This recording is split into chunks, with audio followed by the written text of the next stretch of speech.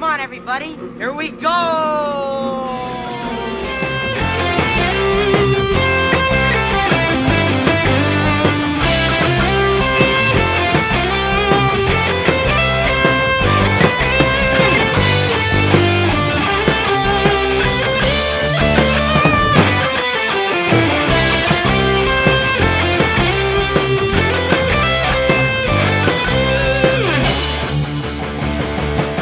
Join with me now, won't you? And together we will seize the future with access.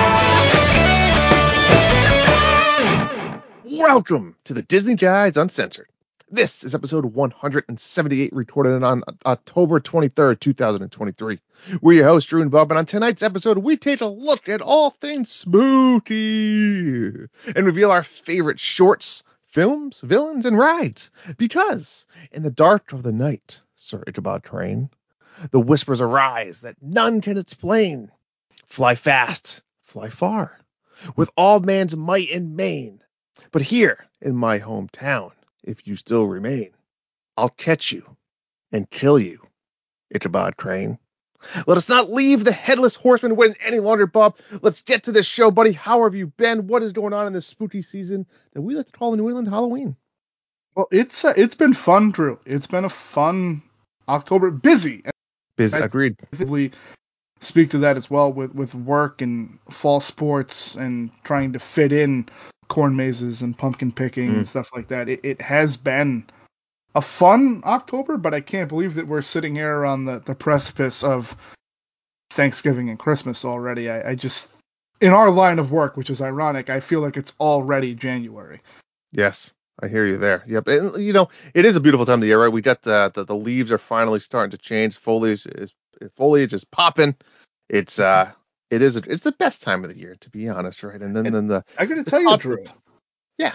This is one of our darkest intros ever. It took you 2.5 minutes to threaten to murder our listeners already. Listen, I wanted to put a little, pizzazz into it. I'm usually like the speed reader with my New England and Rhode Island accent. I power through these things. But with this one, I had to take it back a notch, slow it down. I mean, the story of Sleepy Hollow in general, right, it's just eerie. It's just fun. It's a little creepy. It's just it's all that. To think that Disney's part of it, right, is kind of outside of their wheelhouse in a little bit, one might say. And it's funny, an unintentional segue on your part there, because I think a lot of this episode, what we tried to do is go with deeper cut Halloweeny, spooky, scary. We had a 15-minute discussion on spooky versus scary this weekend. So it's interesting that you use the term, deep cuts, because we are looking, I think, the lists we have for the listener tonight are deeper cuts than some of us are used to. And I think when you've done the Halloween episodes as long as we have, correct, you kind of lose sight of some of these villains, some of these shorts, and some of these rides we're going to talk about, which I'm very excited about. But Drew, before we get there, we have an email of the week. We do. Let's move on over to it.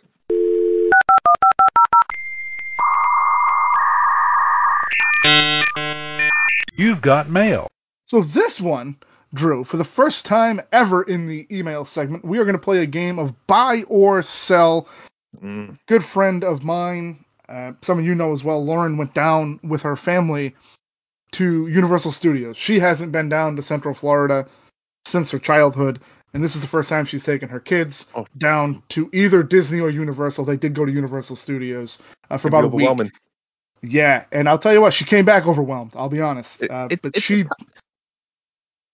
are 11, 4, and 2, Drew. That's good range. That's tough. Good range. Tough for the 4 and 2. 11, perfect age. Correct. So I think it's going to be. These were her thoughts, and she asked me what I thought, and I said, "Well, I'm going to ask Drew on the podcast. I'll play a little game of buy or sell if these are valid or invalid." And I think a lot of this is gray area. So without further ado, let's start with the heaviest hitter of them all, in my opinion. Was she came away a tad unimpressed, maybe not unimpressed. I think she felt like Harry Potter and the general wizarding world was a bit overrated. Okay. Now, the rides were solid, she said, Okay. and admittedly, her daughter read the books a year or two ago, but isn't hugely into it. And Okay. her 4 and 2-year-old obviously probably don't know what Harry Potter is. So, Sure. in that instance, for me, I think it's an age thing and less more a buy or sell thing. But for me, are you buying or selling that the Wizarding World in general Yep. is going to be overrated soon? Let me clarify these rules. Buy-in means I agree with her statement. So, so if you buy it, you're going to agree that, you think it is kind of getting long in the tooth. I'm actually selling this. I recently have been to Harry Potter. I'm gonna call it universe, right? Because it's lots of places. In the last year, right? And I will say, as a fan of Harry Potter, and let me emphasize, when I say I'm a fan of Harry Potter, I've seen the movies, right? Right. I haven't read the books. I haven't dug deep into the lore. I've seen the movies multiple times. I enjoy Harry Potter. I think it's a great story. It's cool characters. It's fun. And I'm selling this because I think that both Hogsmeade, which is in Isles of Adventure, and I think over even in Diagon Alley in Universal Studios are one of the most mind-blowing experiences of just walking through. And I know she mentioned a little bit even Hogwarts Express was kind of like but I think that like if you could just suck yourself into the environment for a minute and put yourself in saying, hey, I'm actually going from Hogsmeade to London into Diagon Alley and think like you can really buy into this thing. And the attractions alone, I think we all can agree there's a couple there that are some of the best in the country, period. And it's again not a diehard Harry Potter fan, but I'm selling this idea. I think Harry Potter is one of the best themed lands, period, hands down. Yeah, I'm going sell. I'm going sell as well, Drew. I said as much to her, and I think it was raining. Obviously circumstances they are. If it's raining, your kids aren't into it. It's going to be tough. Yeah. To really appreciate what they did. So I'm selling the idea that Harry Potter or the Wizarding World is going anywhere. Seuss Landing, perfect for families. Just allow me real quick. I'm buying that idea. It is a perfect fantasy land, in my opinion, for Universal to have, and I don't think you have much to say. But I mean, I want to know because Evan and Alex are the same age, so I think, I think this is 100% a buy, right? I think this is a perfect thing for families. You don't need to know the deep lore of Dr. Seuss, and yet everyone knows of Dr. Seuss, right? We all know the Grinch. Correct. We all know Cat in the Hat. It is awesome. There's lots to do, but at the same time, I always feel when I go to Seuss Landing a bit like what's could the be word? Something more. It's missing something, and I don't know what that is, but it's missing something. But I agree. I'm buying perfect for families. So I'm going to tell you this. The first few years Islands of Adventure was open, they did a Christmas Dump It to Crumpet attraction for the Grinch. And I think it's the Grinch that's missing from Seuss Landing. Or something, or another attraction that isn't, maybe it's a walkthrough, maybe it's Moana Journey of Water, or something to that effect. But there is something missing. But I do buy that it's a fantastic area for families. This next one, I'm going to let you go first, because I have my thoughts on this one. Simpsons in Springfield, she said lots of fun. I'm selling. This is a hard sell for me because the thing with Simpsons in Springfield is, don't get me wrong, it's very cool, it's very vibrant, but this is a very specific franchise that if you're not in, you're out. And if you're out, it doesn't make any sense to you. And it's very specific. I kind of disagree with it when I talk about like Harry Potter, where I think Harry Potter, even if you're not into it, you can wrap yourself in this fantasy world where Simpsons being this cartoon and these overemphasized characters, it's hard to like lock yourself into those characters. So this is a sell for me. I actually think I think Simpsons is a cool land, don't get me wrong, but it's a walkthrough for me. I'm not even stopping at the ride anymore. We're going hard sell, and it's not even because I'm a Back to the Future fan. But what I will tell you, and this is just through various readings that I've done over the last little bit, don't be surprised to see Simpsons in Springfield not be there for much longer. Agreed with 5 that. years. Let's say 5 years. I think with Disney having the Fox license now and Disney having the license to The Simpsons, I wouldn't be surprised to see Universal, more so than Marvel, be the one that Universal reskins to something else at some point. Agreed. And I think that is, if you're a fan of The Simpsons, get down there in the next half decade, because I think once Epic Universe opens, Springfield is where Universal will do the next work. That's uninformed, but that's just reading the tea leaves like we do, Drew, on this show. I think that's what it is. I think there's one we both agree with. I've never been to the park, but I Volcano Bay, awesome but overwhelming with kids. I think any water park, Drew, is overwhelming with kids. I'm buying that idea, and I'm buying that Volcano Bay is the best water park in the world. Yep. Yeah, I don't disagree there. I actually skipped it last time I went down as well. Yep. So then there's did not hit all of the roller coasters, and by all of them, Drew, I do specifically mean they did not go on Velocicoaster, which I think on this show is a cardinal sin when we talk about that ride. But it didn't affect the trip. And again, I think this, much like Harry Potter, Drew, to me, is dependent on the ages of the children and the heights of the kids and whatnot. I want to get your opinion, because I know that you and Zoe went on it and you loved the attraction. So this is a sell, right? Sure, it didn't affect your trip, but it didn't affect your trip because you didn't go on it. If you went on it, it would have changed the mentality of your trip, because it's so fascinating and amazing and over the top and just mind-blowing coaster. Now, I don't know if you went on Hagrid's either, but same comments apply that I just said of Velocicoaster applies. Rip Rocket, another great roller coaster. The Mummy Revenge, another great roller coaster. I don't know if they went to Escape from Dreadnoughts, another great roll. So all of these things are, there's no such thing as a bad roller coaster in Universal in Florida. There's not. I agree. Period. I agree. Even if you look at the Incredible Hulk coaster, it's solid. Just, there's not much there. I think. So here's my thing, and I'll for the listener, for the people that are maybe going on trips. Yes, you're going with your family and the kids, and make the effort to hit as many attractions as possible, even if that means them waiting with one parent and doing like a rider swap type thing. You got to get on as many, because how many times are people getting down to these parks? Sure.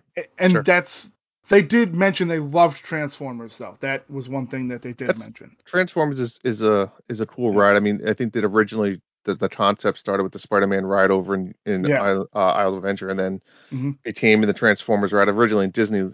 Well, I'm sorry, in California. But that's another staple of Universal, that they kind of created that ride concept. I agree. Yep. So, Drew, here's one that I think is actually a really cool idea that I never thought about.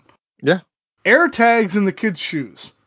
And air tags in general, in case of the worst case scenario, that's all right. I'm on board. I'm buying the idea. Drew, what about you? This is a great idea. We actually just went and purchased air tags a couple weeks ago when it was Prime Day on Amazon. I will not only be putting them on my kids when I go to Disney in a couple weeks, I'll also be putting them in my luggage, right? When I did on them before the plane. So now if you ever lose your luggage, hey, my bag is somehow in Chicago. I don't know how it got there, but it's in Chicago. Correct. And then you can call the airlines and track it down a lot quicker. So this is a great idea. Before this was back in the day when you saw people used to write kids like names with Sharpie on their, I'm not names, but phone numbers. Right? This is the old school mentality of that. I mean, AirTags aren't cheap, but they're super easy to use. They attach right to your iPhone, and no brainer in large crowds. Buy it all day long. And then I think this is one we've talked about in this show 100 times. We've talked about it once. She needed a vacation from the vacation. I'm buying that as well, 100%. Drew. Yep. Always a buy. We've always said Disney and Universal in general is just it's a go. You're going to walk over 20 miles, and it's worth every second of it. Yeah. She did mention she loved Cabana Bay, which is one of the value resorts over at Universal Studios. I think we've talked about that on any of our Universal episodes, where Universal's hotels are top of the line.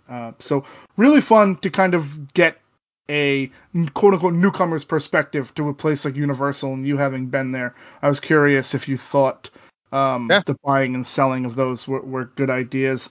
Drew, I don't think there's any news this week, so you know what that means. For the topic of the week.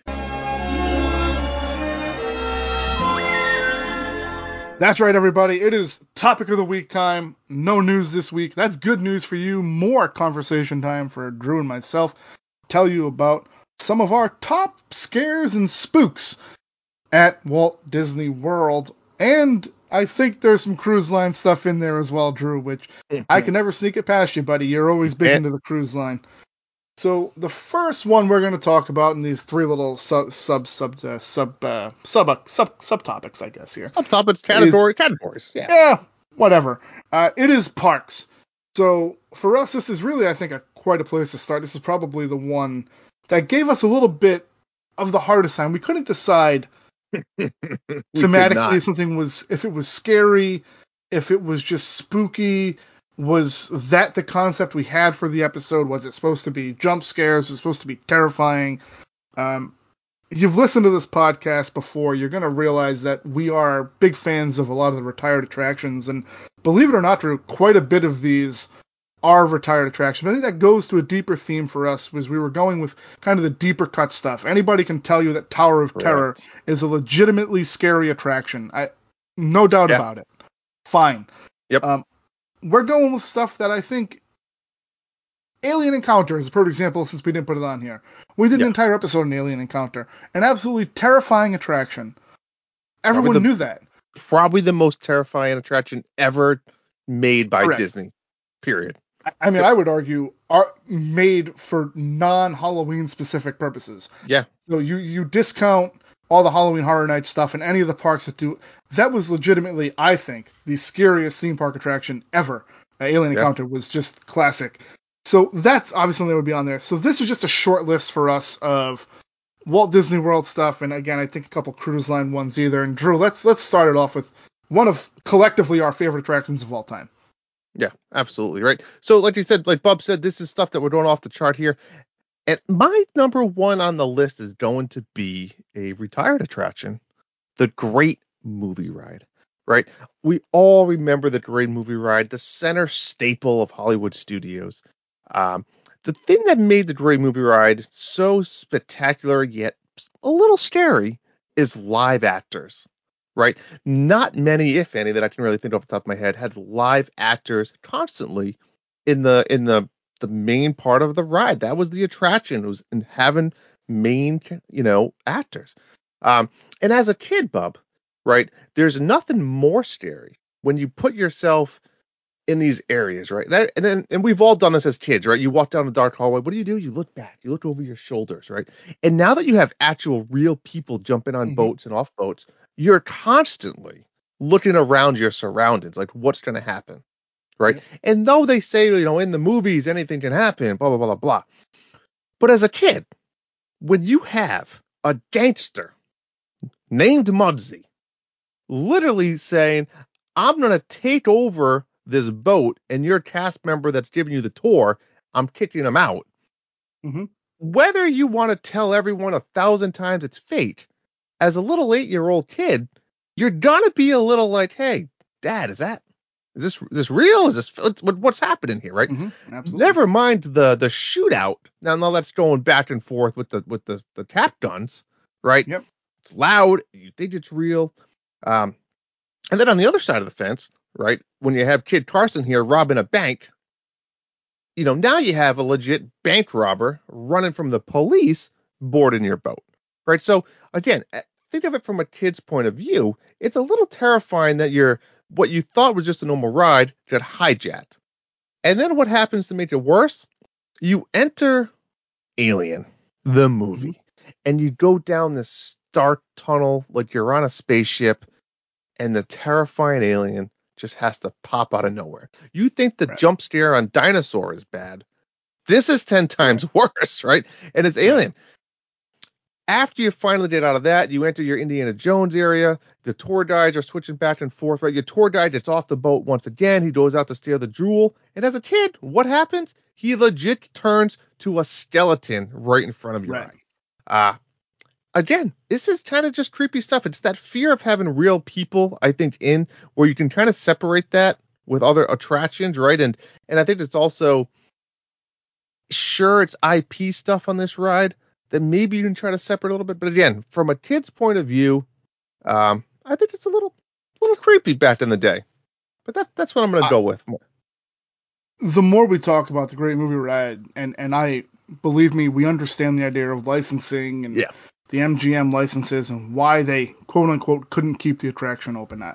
We get all that. We've had countless stories told about this attraction, and we've discussed my love of the old Epcot. I don't think anything rivals my love of the original Disney MGM Studios with the Backlot Tour, the Great Movie Ride, Indiana Jones, Beauty and the Beast and stuff. And then when they extended it to Tower of Terror, and then that park was magic. And sure, it's fine now. Star Wars is Star Wars, and Toy Story is Toy Story. But man, the Great Movie Ride was a crowning achievement, Andrew, of when you Imagineering. It was fascinating. It was. Great attraction. And when you think back just to me and you, right? So we used to go to the parks all the time. Just this is where our love for Disney came from, right? We were 18 years old and like hopping on a plane and going there for like a week or 4 or 5 days. And which park did we always go to at night was MGM Studios. We weren't going to Magic Kingdom. We were going to MGM Studios. Right. We were going on the Great Movie Ride. We were running back and forth between Rock and Roller Coaster and Tower of Terror. We were seeing Phantasmic every night. We were going on the Backlot Tour and volunteering to go under the. That was what we were doing, right? Because it was such a classic park. And to be honest, I don't know if it would work in today's world. But again, I think it's a topic for probably another day. The original concept of Disney Studios. Correct. Probably not. But correct. Drew, my first on the list, remarkably, which is going to be developing theme around here, is that we are fans of that mid to late 90s and early 2000s Disney. Going Body Wars. Body Wars, to me, legitimately everything about that screamed like a sci-fi epic movie, which I technically journey into Inner Space, and Inner Space was, one of those movies where imagine being shrunk down, Drew, to the size of a white blood cell and traveling through the human body to remove a splinter. That is what Body Wars was. It is your guide or the main scientist, quote unquote, at Body Wars at the Institute gets sucked through a capillary and through like the nervous system and through the heart and into the brain. It's just listen, it was a late 80s, early 90s attraction, and for you kids listening, if something could go wrong on a Disney attraction, it did, quote unquote, within the story go wrong. We didn't deserve or respect Body Wars, in my opinion, when we had it, because I think Body Wars and Wonders of Life as a whole to this day, and we've talked about it on this podcast again before, that pavilion, I think, would put asses in the seats for days. A Wonders of Life, a health pavilion at Epcot would just do wonders right now. Obviously, sister technology to Star Tours, so we kind of still have the same concept. But there was just something truly amazing about being in the bloodstream, getting to the splinter, getting attacked by the blood cells because they thought you were a foreign contaminant. This was, again, rough ride, though. Motion sickness-wise, very rough. Yeah. Much rougher than Star Tours. And if you didn't like the sight of blood and you were squeamish at all, this attraction was not for you in any way. Terrifying, no, but in a sci-fi, horror-y kind of way, delightfully terrifying if you're into that type of thing. Anytime I got a chance to talk about Body Wars, I take that chance. And Drew, I know it's going back a little bit. I don't know. This wasn't one that we stuck around on much, but I remember your mother. I think it was like, dude, I think this was like 1992. Yeah. So you would have been 6, I would have been 8, whatever it is. And I remember your mother being hysterical, laughing at this attraction. Yeah. Which, again, was part of it. Like, that was part of the thrill of it. Like, you didn't know what you were getting. Were people going to laugh? Or were people going to freak out at the sight of literally being in a human body? And it was like a Magic School Bus episode. Yeah, it's one of those things that I'll be blunt. It's a stupid concept, right? Like Terrible. when the Imagineers are sitting there, it's a stupid concept, but it worked so well. Like Yeah. it's like one of those things you go like, this is gonna be terrible. Like this is shockingly better than I expected. Like it's Right. enjoyable. And to your Yep. point with the mission was to remove a splinter. Like there's nothing worse than a splinter to begin with, right? Nothing. And now when Right. you're inside the body and you're looking at what it's actually doing, penetrating the skin, it's like, Yeah. ugh, it's Yep. worse. Yeah. And I listen, no conversation about Body Wars would be complete without the like random points in the queue where they would quote unquote sterilize you for your mission, Yeah. where they just blow air on you and stuff. Just that attraction, I'm telling you, would be gangbusters right now. It's also it was also a great place to do it away from the heat because you had all the inside waiting and everything. Yeah, Wonders of Life was a great pavilion. I got to tell Great you, feeling for that. it's one of those that it's so terrible to see, because we're clearly never getting the play pavilion, and if we do, it's not going to be the same. No. You wonder if they could get an insurance sponsor to kind of give them something. Obviously, we're not getting Cranium Command and Body Wars and the Making of Me ever back. We're goofy about health. We're never getting all of that back. Yeah. But agreed. something health related, I think, would do gangbusters at Disney right now. So again, not necessarily a terrifying ride, but oddly terrifying if you're motion sickness prone, and again, being in the human body, and like you said, seeing a splinter and the penetration, crazy stuff, lots of fun. So Drew, what's next on your list?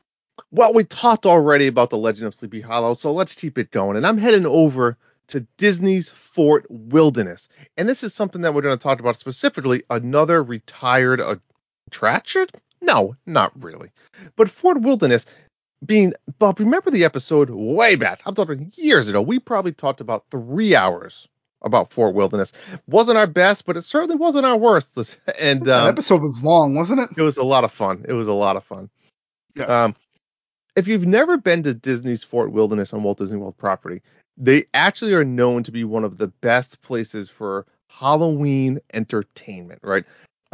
Since they have these mini campgrounds, they actually a lot of people will decorate the entire campground with Halloween decorations, like really cool. They actually also do a Halloween golf cart parade, right? Which is like ridiculous, decked out golf cart. So all that stuff's still happening, right? So if you love Halloween and you want to kind of change it up, look into Disney's Fort Wilderness. It's actually tough to book if you can stay in the cottages or the cabins rather, I'm sorry, or you can just do a campground. Lots of options. But that's not what I'm talking about. I'm talking about Disney's Fort Wilderness, retired, what they used to call as the haunted carriage ride. So they actually today still do the carriage rides, but these were the haunted ones, which took place at night. They were a carriage that fit 4 to 5 people. It cost $60 per carriage, and it was about a 25-minute journey through the woods in the dark with real horses. And it was amidst of a storytelling about the legend of Sleepy Hollow, where your actual driver of the carriage acted as your tour guide, but it was like mixed in with a lot of like recorded narrator through some speakers throughout the property as well. But the creepy part is they kind of made it kind of all around that you were in Sleepy Hollow, and they were telling the story of the Headless Horseman. And of course, you can't tell the story, Bob, of the Headless Horseman without the Headless Horseman showing up. Correct. And if you've ever been to Magic Kingdom, Mickey's Not So Scary Halloween Party, the best part of the whole night is when the Headless Horseman leads the parade and starts the parade. This is actually the only other place ever in Disney history, property, wherever, that the Headless Horseman would appear. So think about this, right?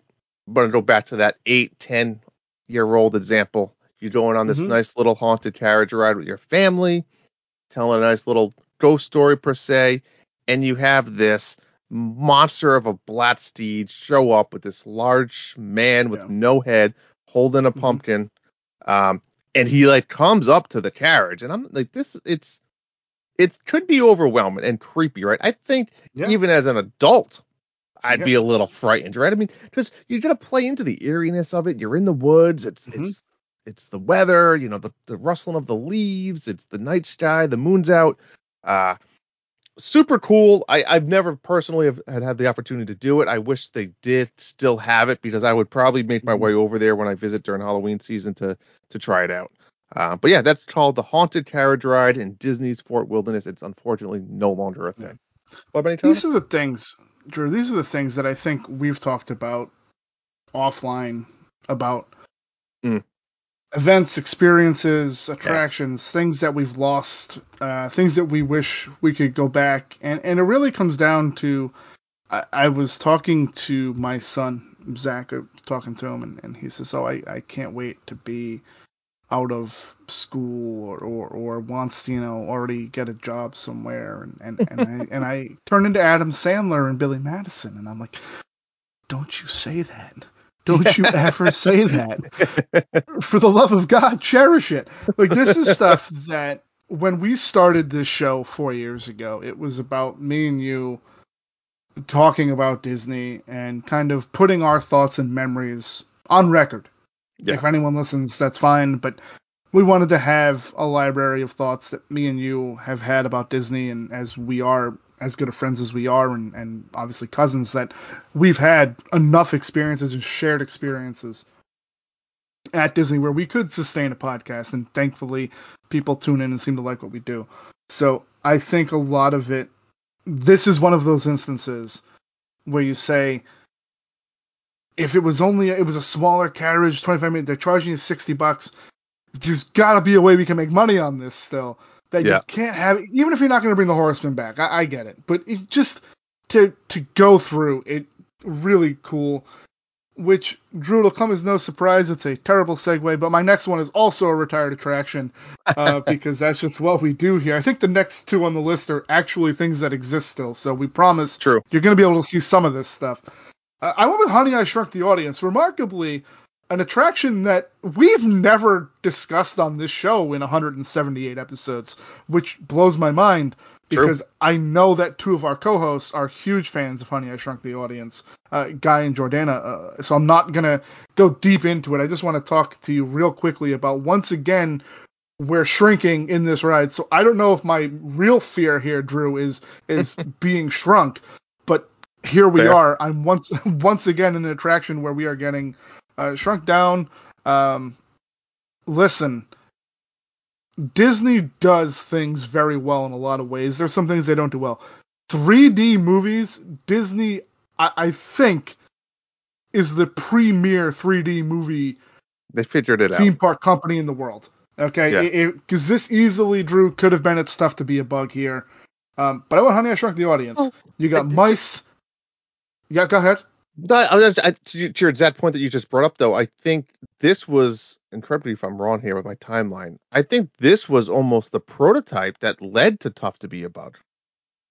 I mean, right? I believe timeline-wise, this was first. Timeline-wise, this was open before It's Tough to Be a Bug. Correct. And I would say it was a tried and true method of them telling the story. Very similar, and to your point, as you were about to explain it, very similar concept. Very similar. We could do a compare and contrast of the two. We're not going to. We could. Maybe that's an episode. I don't know. But mice, lions, snakes, getting shrunk, laser beams, getting the theater getting picked up by a blown up child, or you're technically shrinking, so technically he's normal size.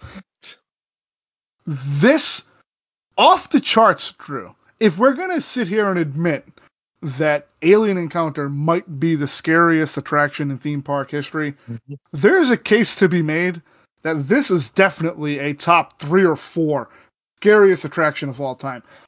But again, to the right audience, it's funny, it's a good time, it's like, oh my god, that's terrifying, blah, but you're fine with it. To kids, freaking terrifying. Might never unshrink again, right? And I think that's the thing with Disney attractions. You got to go into them with that open, positive. You gotta feed into it. You gotta feed into it. We talked about the Hogsmeades and Harry Potter stuff. You gotta feed into it. You gotta feed into the actors that are the cast members and all of it. I agree with you on this. This one here, think about the bugs running underneath your seat at It's Tough to Be a Bug. The mice scurrying underneath you, I think is exponent. Like, if you don't like mice, and that's a legitimate fear of people. People don't like mice. True. Very true. This is terrifying to people. I got to tell you, Honey, I Shrunk the Audience again, and the theater is still there, Drew. I don't think a lot of the elements are still there in terms of man, they brought Captain EO back. Couldn't they give us Honey, I Shrunk the Audience for a year? Like, that would be wild. That would be wild. That would be wild. Agreed. Drew, I think we're finally getting into ones that still currently exist. We are. So this one needed to go with me here because it's not really an attraction. It's not in the parts.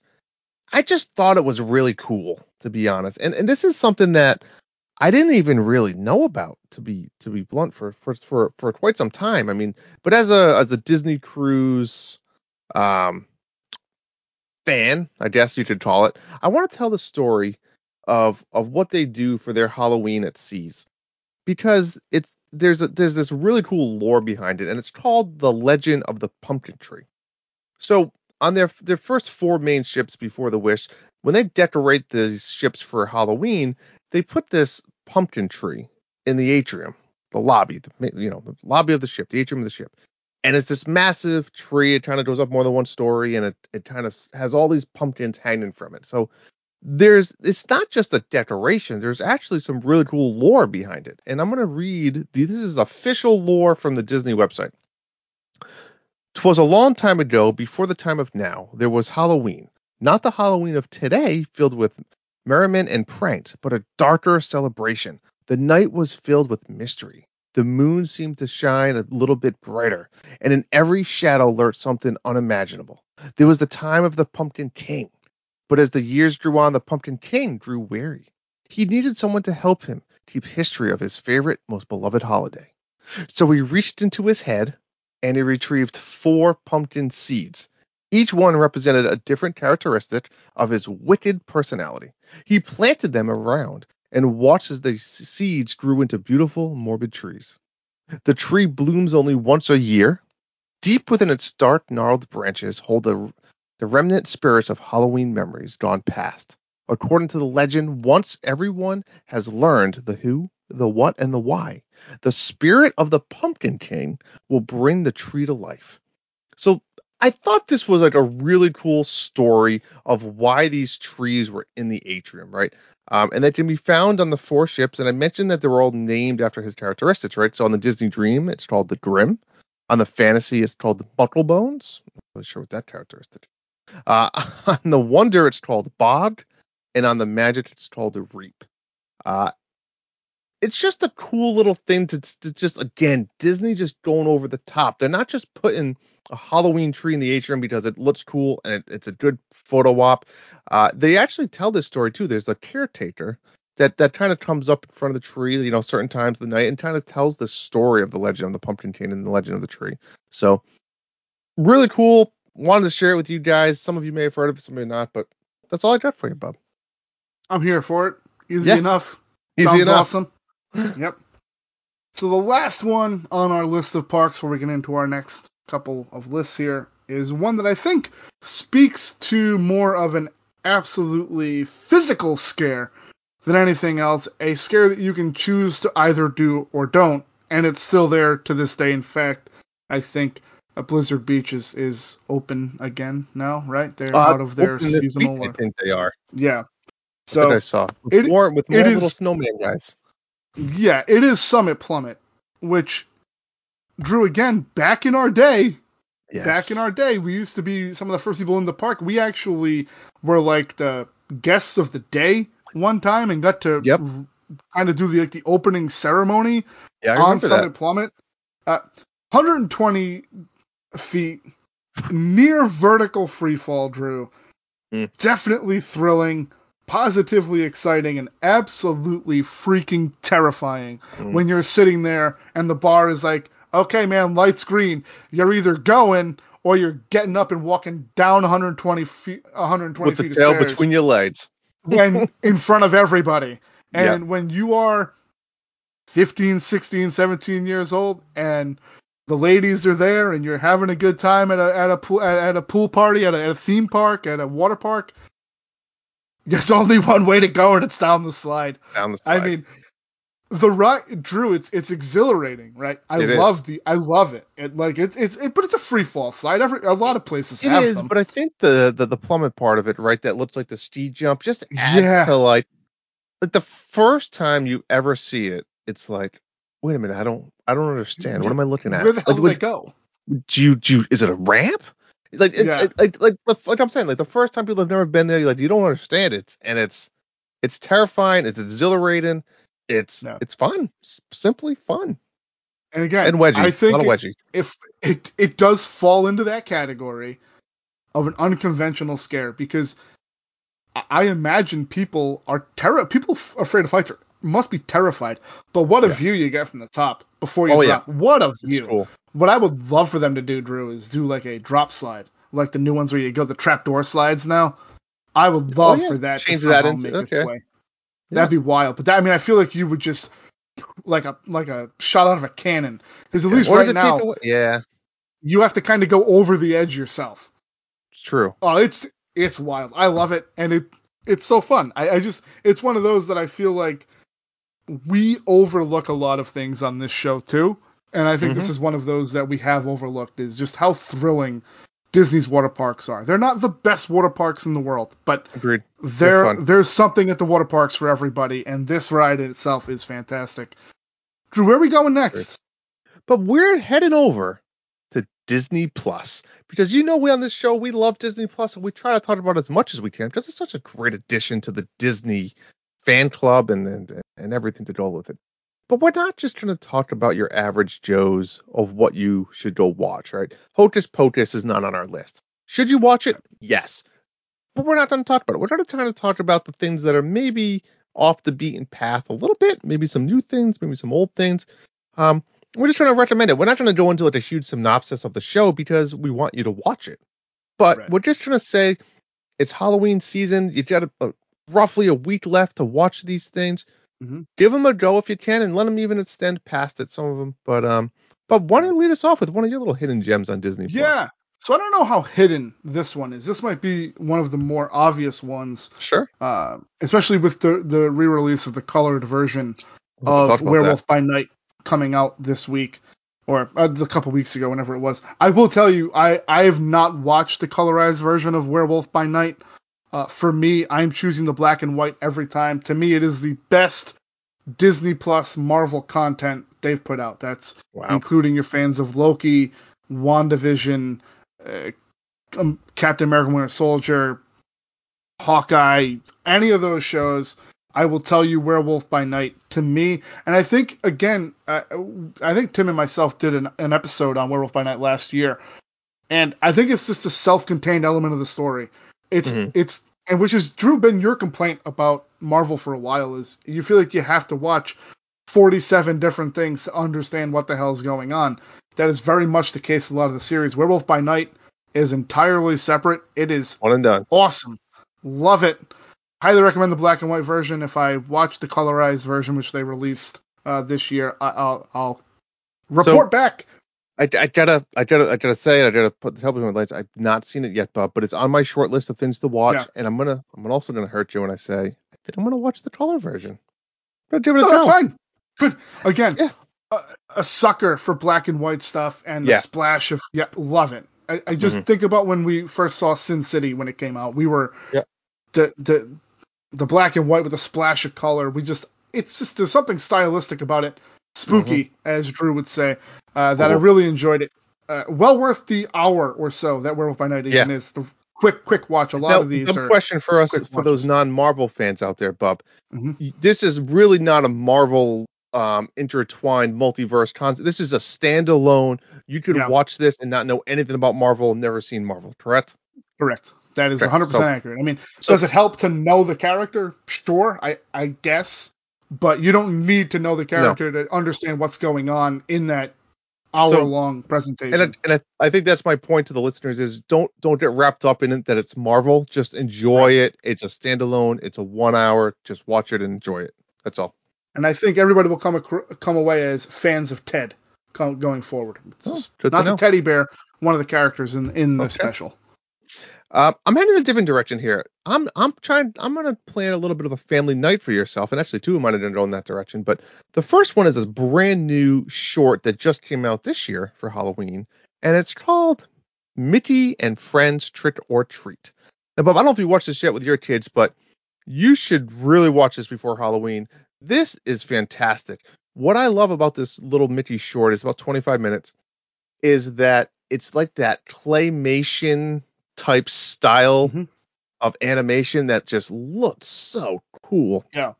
Um, Really short synopsis is that it's essentially Mickey and his friends, the gang, are trick or treating one night. They come across a witch's house, and basically they get turned into their costumes, right? So whatever they're Okay. wearing, I'm not even gonna tell you what they're wearing. They literally get turned into that. And then of course they gotta try to reverse the curse, right? It's just fun. It's clever, and again, the animation I just can't get enough of. So Mickey and Friends Trick or Treat. It's only 25 minutes. Great little Mm-hmm. thing to settle the kids down before bed and watch it with them. Even if you don't have kids, give it a watch. It's short. It's Mickey. Yeah. It's awesome. It's fun. That's all I got. That's a quick hitter one for you. That's fair. I haven't watched it yet, but definitely put it on the list as well. Yep. For me, I'm going back a couple of years, Drew, to a series that we all love. I'm going with Toy Story of Terror, and I feel like love it. Toy Story of Terror and then Toy Story Lost in Time or whatever it is. Dinosaur You could have one? really Yeah. the dinosaur one. You Yeah. could have you could interchange either one. Watch both of them. I don't care. But Toy Story of Terror is fantastic. You finally get a little bit more from Combat Carl instead of just getting blown up in Sid's yard. It is just a fantastic. I feel like it takes a lot of elements of what makes Toy Story 1, Toy Story 2, Toy Story 3 so good. I think a lot of the existential crises in Toy Story about loss and friendship is in a neat package, like 27 minutes long here. Toy Story of Terror, absolutely fantastic. You hit on like scalpers, which is great because Disney has the problem with people buying the limited edition merchandise and selling it online. You deal with a lot of the characters. It's great, and I love that Combat Carl is kind of a focal point of it. Yeah. He's a throwaway character in Toy Story, and then he kind of gets his own little short here. And of course, anytime I get Mr. Pricklepants and Yes. narrating anything Best is part. just fantastic. So Toy Story of Terror, must watch every Halloween. Yeah, I have not watched yet this Halloween. I've watched it half a dozen times in the past, but yeah, this is another solid choice. I'm going to move on to something newer, but not necessarily kid friendly. It's rated, I believe, PG-13, and I'm going to say that's dead on accurate for this example. It's Technically, a it's PG-13. TV-14. Ooh, TV-14, a little bit higher, right? Yeah. So I'd say that's pretty accurate. I'm talking about the new Goosebumps TV series on Disney Plus, right? This has Justin Long in it. We all know Justin Long from his dodgeball days, right? But this is a really cool. Again, I'm going to go back to my history with Goosebumps. Is used to read the books many years ago when I was a kid. I've seen all the Jack Black movies, right? I know Slappy and I know some of the main stories and stuff like that. But I'm again not a diehard Goosebumps fan, and you don't need to be for this series. This series is really fun, a lot better than I expected. The cast is solid, a rock solid cast, right? I really like how they develop their stories. Each episode is kind of a little bit unique, Goosebumps-ish type story, right? Whether something's happened to each individual person, but there's this overarching story that is tied together from episode to episode to episode as well. It's a lot of fun. This is a lot better than I expected, and I'm really, really enjoying this Goosebumps series. They came out with 6 episodes right up front, and they said, here's the first 6, watch them. They range from, again, 35 minutes to probably 50 minutes. And then after, I think I don't know how many total, there's like 10 or total what it is. I think it's once every Friday now they're coming out with a new episode. So Goosebumps, I think it's just called Goosebumps, right? I don't think there's a name to it. Correct. Each episode is after one of the stories. Episode Correct. 1 was Say Cheese and Die. Yes. I will tell you this. Huge fan of Goosebumps. We watched Say Cheese and Die last night. Meg needed the cleanser. Yeah, Meg needed the cleanser. Okay. For when we go to bed, we watch watch these things late, so you got to kind of put like Seinfeld or Sure. something on in the Yeah, background when you fall absolutely. asleep. Terrifying. It's Way well, more mature than I thought they were. Way more mature agreed. than the Jack Black movies, Way which are more. also very good. I love the Jack Black Agreed. movies. I will tell you, I'm very excited. Oh, I'm And pumped again, that you watched this. Yes. if you're a fan of Goosebumps, the It's stories, great. the shows from back in the day, the movies, like Drew was saying, I will tell you, it is a feast for the eyes. This, differently than Werewolf by Night, it helps you if you understand these stories and a lot of Sure. the wink and nods. Haunted Mask references already. I believe one of the episodes, 2 or 3, is Yes. the Haunted Mask. There will be one. One of them is Cuckoo Clock of Doom, which also plays a pretty Yep. prominent role. There's even, dare I say, a subtle nod to Monster Blood already in this, and then How to Eat Worms. I will tell It's you, cool. I am here for it. I will tell you, though, I got a little bit of Totally Killer vibes. And Totally I Killer haven't is watched on, that yet. I think it's on Apple TV or Amazon. It's one of the two. Listen, I'm not here for that right now. But just the end of episode 1, in the hospital, Drew, and you'll know what I'm talking about. In the hospital, Yes. the scene between the father and the other mother, Yes. got a lot of Totally Killer vibes from that conversation. Okay. So I'm excited to see where this goes. No complaints here. I'm only one in, and we're going to watch them over the course of the week leading up to Halloween here, kind of as Awesome. our scary thing. And I'm very excited. So I'm excited to way hear more more from mature you. than I thought. Yeah, Yeah, way more I mature than agree. I thought. And Don't sleep on this series, right? Because they didn't advertise it greatly, to be honest. But do not sleep yep, on this series. This was yeah. solid. So And again, I can't stress enough, they nailed the concept of say cheese and die, which is what this first yeah. episode was. They nailed that concept. Fascinating that Disney or Disney Plus put this out. And I think it's actually a combined Hulu release as well. So Okay. I think it was technically going to be a Hulu release, but then it became a Disney Plus 2 release as well. But I think it was originally going to be a Hulu release, which might explain the edge that the show has. But I'm here Okay. for it. I'm very excited. Agreed. So the last one for me in movies and shows, Drew, and it's a guilty pleasure. We watched it with the boys one of these rainy weekends. Don't ask me which rainy weekend. It's rained every weekend since fucking Memorial Day in New England, and here we are. We watched The Sorcerer's Apprentice, starring Nicolas Cage and Alfred Molina and Jay Baruchel. Great movie. It's a great movie. So I will say this: it is one of the first live-action remakes outside like 101 Dalmatians and stuff like that. This obviously takes a lot of its cues from Fantasia. Don't sleep on it, guys. I agree. Just It's turn it fun. on and just get the popcorn. It is kind of kid-friendly, Drew. It's not over the top I violent haven't and seen it in a everything. while, but I don't think I it was is. concerned at first. Yeah. It's a little dark. It's scary at times. But man, it was Nicolas Cage at the height of his national treasure powers. This movie is the tops.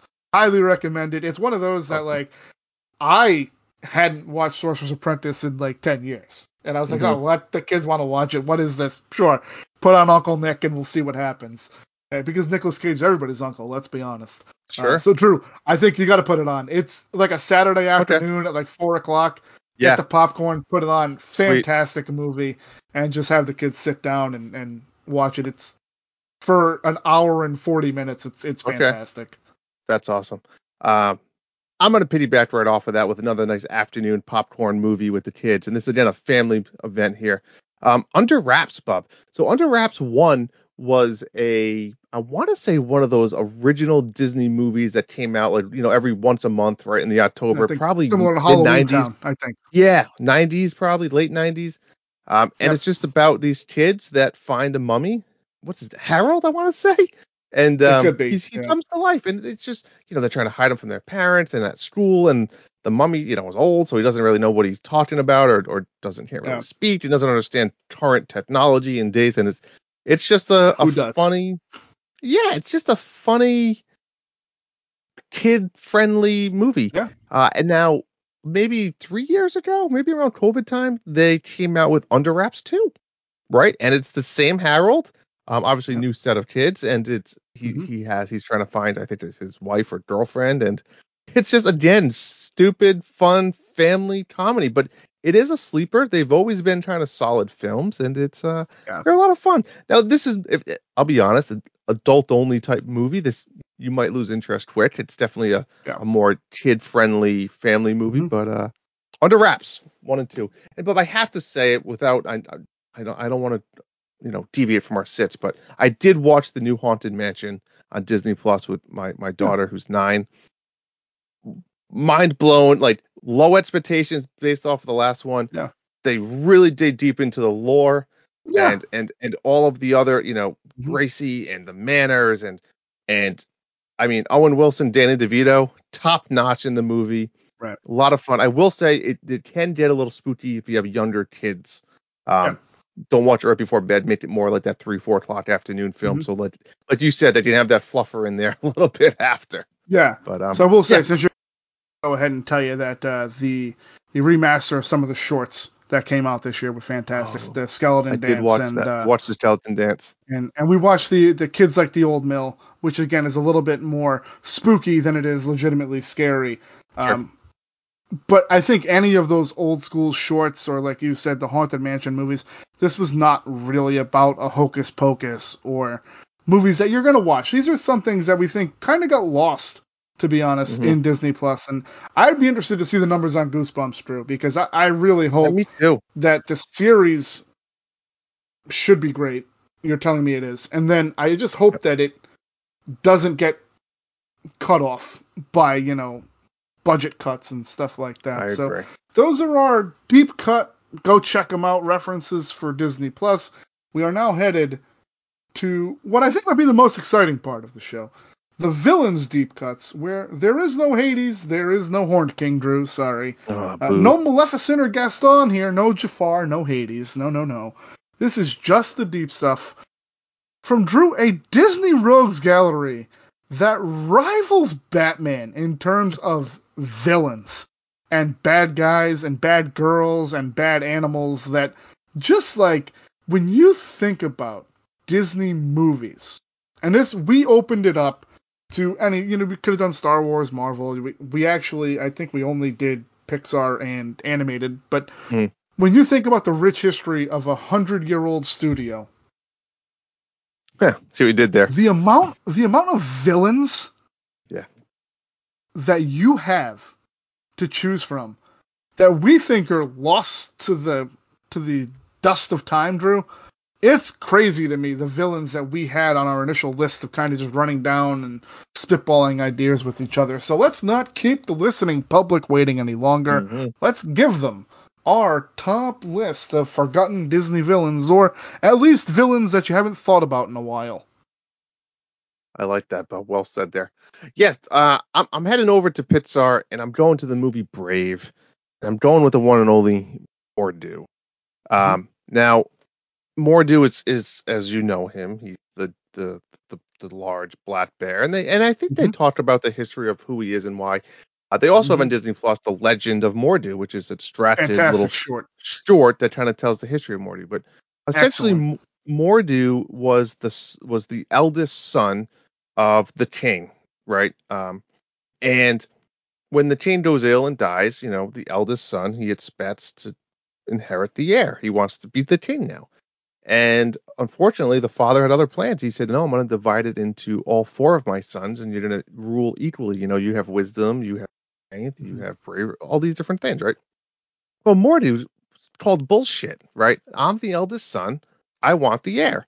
So what does he do? He goes off into the woods. He finds a little witch's house, a little hut, and he makes a deal with the devil essentially and says, hey, lady, I want the strength of 10 men, right? So I can go pretty much murder everyone and say, I'm the king. So sure, she does that, but also by doing that, he kind of turns into a bear, but I think that's a little bit later on after, because he kind of breaks the curse. But essentially what he does is he goes back with the strength of 10 men, murders all 3 of his brothers, right? And pretty much says, yeah, I'm the king now.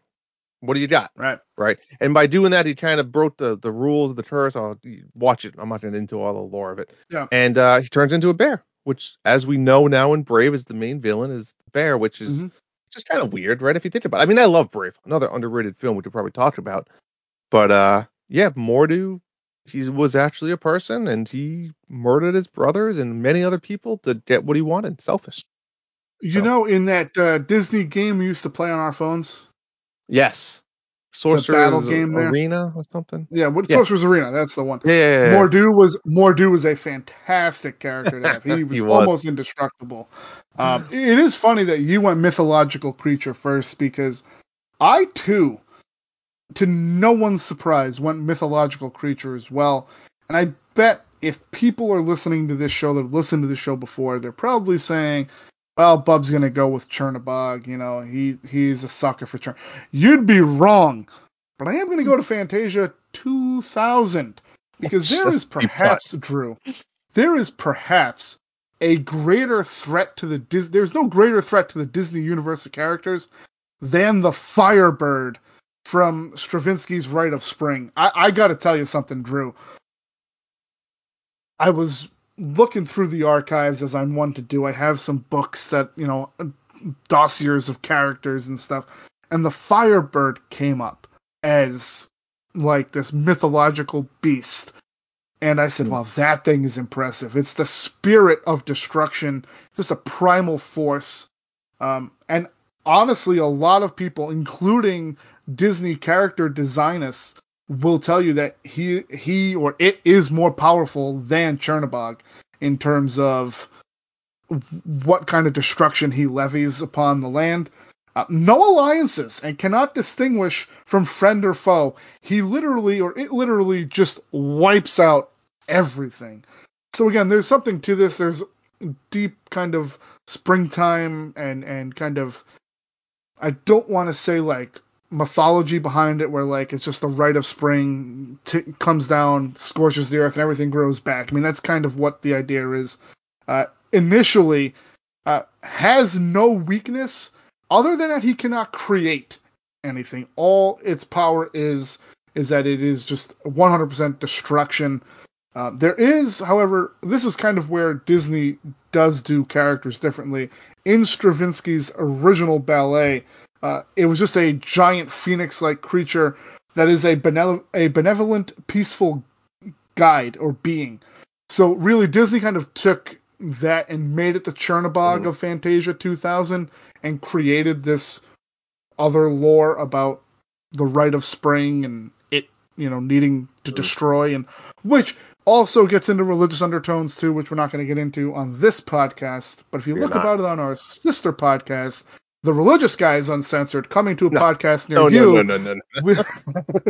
So, but Drew, the Firebird, and I'll tell you what, character design-wise, the Firebird is impressive. Fantasia 2000, way overlooked in terms of its artistry. If it's artistry, listen, I don't think it's narratively, it's junk. It's not good, but its artistry and its design is beautiful. It really is a beautiful movie. Again, not one you're ever going to pop in and say, hey, kids, let's sit down for $2.45 and watch it. But if you do get a chance, go check out Stravinsky's Rite of Spring and check out the Firebird. Awesome creature design. Straight out of Godzilla Monsters universe, right? That's Godzilla's monsters are known to be oversized giants, just over the top. Like, that's what the Firebird is. Don't think of this small phoenix from Harry Potter. There we are again. Think of like a Godzilla monster. Love Fox. But yeah, absolutely. So yeah, that's a great one. Fox, Disney guy trivia. Fox is perhaps my favorite character in the Harry Potter series. That's interesting take, right? That I'd sell that. Okay. I'm going to one that you have all seen, but maybe you don't all remember. And that is Jasper and Horace Badun. Let's go Badun. Let's go Jasper and Horace Badun. And that is from 101 Dalmatians. They are the brothers, right? They're the brothers that pretty much worked under Cruella, who are just out there skinning puppies. I mean, the horror of that in general, right? But the thing you want to understand about these two brothers is, they're just criminals at heart, right? Drinking, darts, cards, and they're always watching and love to watch this show called What's My Crime, which is essentially a show about convicts doing crime. right? Yeah. And it's funny because they're money hungry criminals, right? And that's how they get tied up with Cruella, is that they'll do anything for money, right? That's like the type of just the desperate criminals that they are. Is, you know, Jasper actually shows a lot of like non-respect for Cruella, which kind of pisses Cruella off quite a bit a lot of times. Is he's like, nah, no, but I'm gonna do what I want. I'll skin the puppies, sure, only because I'm gonna get paid out of it. And one of the other things that they don't talk about a lot in some of this is that one of the other main reasons that Jasper does this is that he thinks deep down, if he creates this horrific crime of skinning puppies, that he'll someday get on the TV show What's My Crime, right? So it kind of goes this full circle. These are just two brothers that are just caught up in the wrong mess, just out there. Kind of reminds me a lot of what's their names from, like, Home Alone. Like, they're just those types of guys. The wet bandits, the sticky bandits, whichever. That's it. So Jasper and Horace, 101 Dalmatians. Not bad. So I see we're kind of moving backwards in a timeline, except for one that we're going to get to. So I'm actually going to go to Percival McLeach from Rescuers Down Under. Drew, I got to tell you something. When you look up the story of Percival McLeach, let me just give you, I didn't make it all the way to the 3rd grade for nothing. Let me tell you something. For a guy with a 3rd grade education, he is pretty cunning. He's, listen, grew up on the Outback. He has killed Marahute's male companion. He's stolen her eggs to smash those eggs or feed them to Joanna, his monitor lizard pet that he abuses for no reason. All this in the name of capturing the last golden eagle and selling her on the black market. So you're going to see a developing theme here for the next, for this one, for what you got out of Jasper and Horace, and then the next two after this, is a lot of what we're dealing with here are black market entrepreneurs, Drew. I mean, are we animal rights activists or something? Because I'll tell you what. I mean, it's all over Disney back in this time frame, right? I mean, we saw it with Leighton and Tarzan, right? Capturing gorillas. Really weird, Drew. If we sat and thought about it, we could probably name a good half a dozen of these villains that are really, like, out there animal hunting. It was just the time, Right. I'll tell you this, though. McLeach is terrifying as a character. Like, his design, his voice, his mannerisms. He has no respect for anything, but he's a survivalist, man. There's even a bit going around the internet that he didn't actually die at the end. Spoiler alert. When he goes over the 30-year-old, when he goes over the waterfall, he actually balls up. And survivalists will tell you that if you go over a waterfall, you ball up because you minimize the impact on one portion of your body, and you just take the brunt force of it kind of as a ball.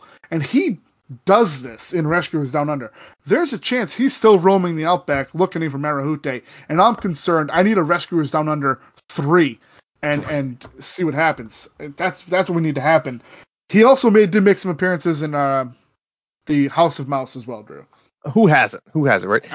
I can't say for sure I've even seen these movies, like, within the last 30 years that I remember them.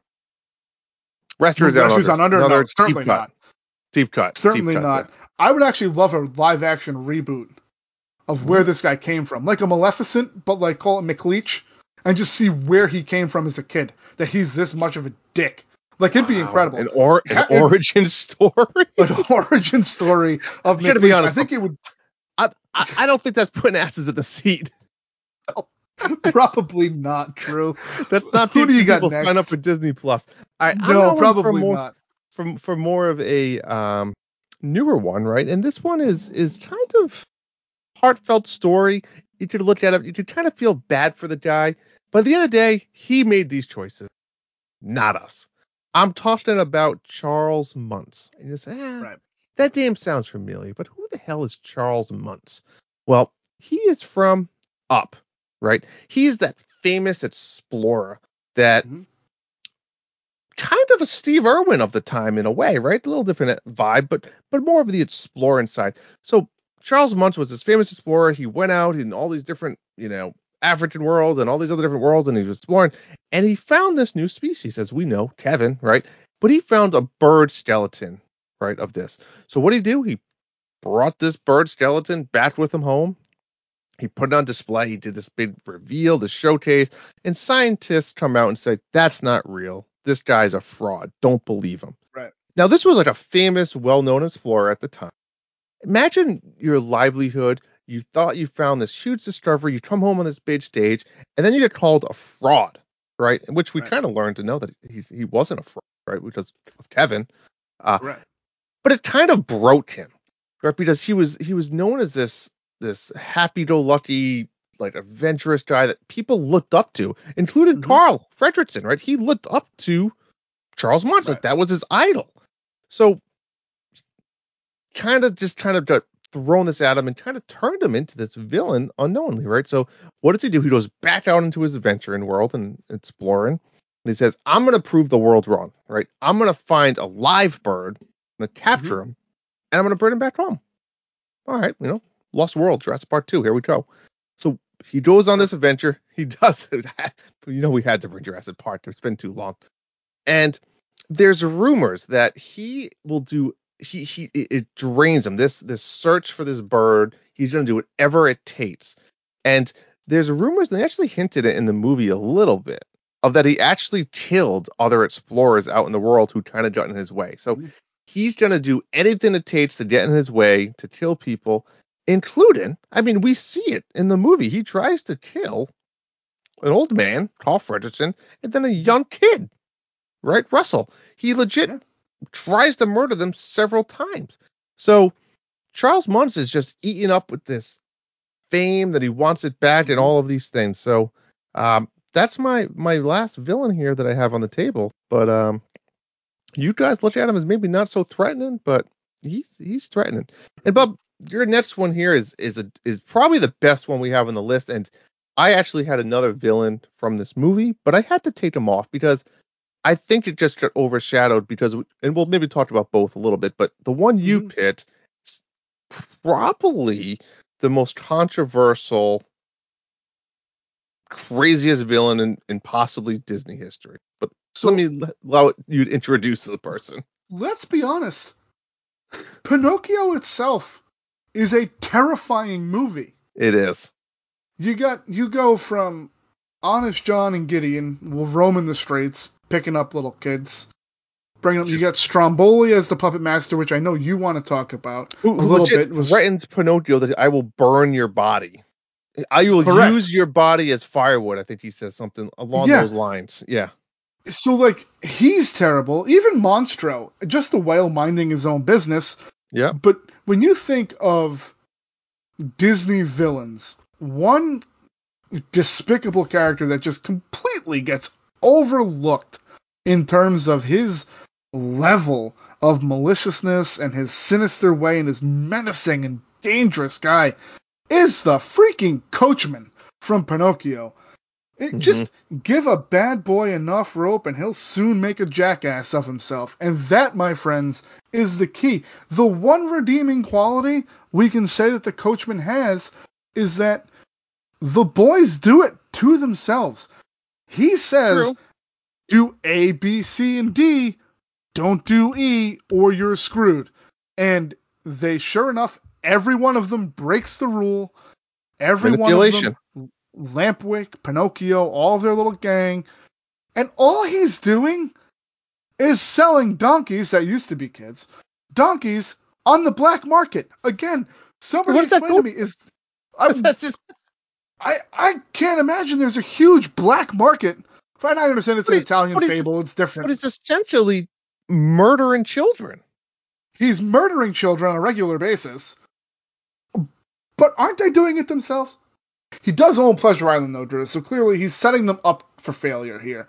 He is outside, and we kid about the whole redeeming quality of that. I gotta be honest with you, Drew.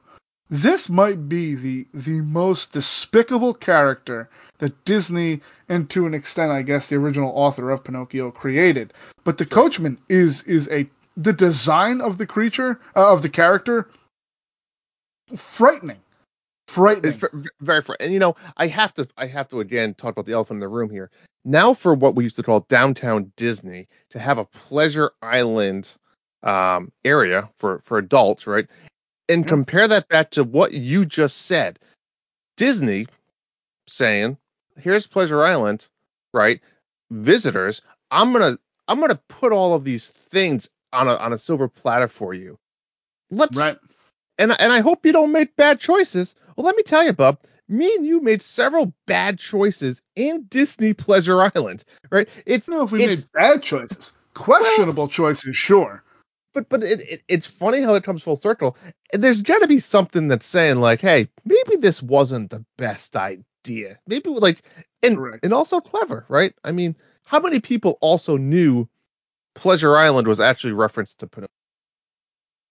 I'm not sure many people did, bro. I bet you many people, 1 in 10, even to put the two together, So, great villain. I think the other part about the coachman is he kind of sneaks under people's radar, definitely, because he's not actually in the movie a ton, right? Stromboli, if you said, who's the main villain in Pinocchio, you'd be like, oh, the big guy, big mustache, and, he owns the puppets. Like, I'd be like, Stromboli? Yeah, Stromboli, that's his name. Mm-hmm. People forget about the whole Pleasure Island part. I hate to say it, right? Because the coachman kind of, like you said, kind of under the radar. Hey, I didn't do anything. They made that choice. It's a con man. It's one of those that I don't know that he has more than like 10 minutes of screen time, to be honest with you. I bet you less. Right. Again, the movie's 78 minutes long, whatever it is. I don't think he's in it for more than 5 or 10 minutes. But in that 5 or 10 minutes, he is an absolutely terrifying character, and one that I think all of these go overlooked, underappreciated in terms of their level of villainy. Agreed. Absolutely agreed. Well, Bob, I think that wraps up the little spooky segment we have here, right? I think it's time. I think it does. Move on over for what that means, the random House of Mouse. Knocking at the House of Mouse. We're all knocking at the House of Mouse. Yes, Drew, random House of Mouse. Of course, no random House of Mouse is complete without a topic, and tonight we're going to talk about Once Upon a Studio, which is a short that was just released at Destination D23 in September and finally debuted on Disney Plus in early October. Here are my thoughts about what I think is a magical 6-minute short. It's a neat little concept of the animated characters taking a 100th anniversary group photo.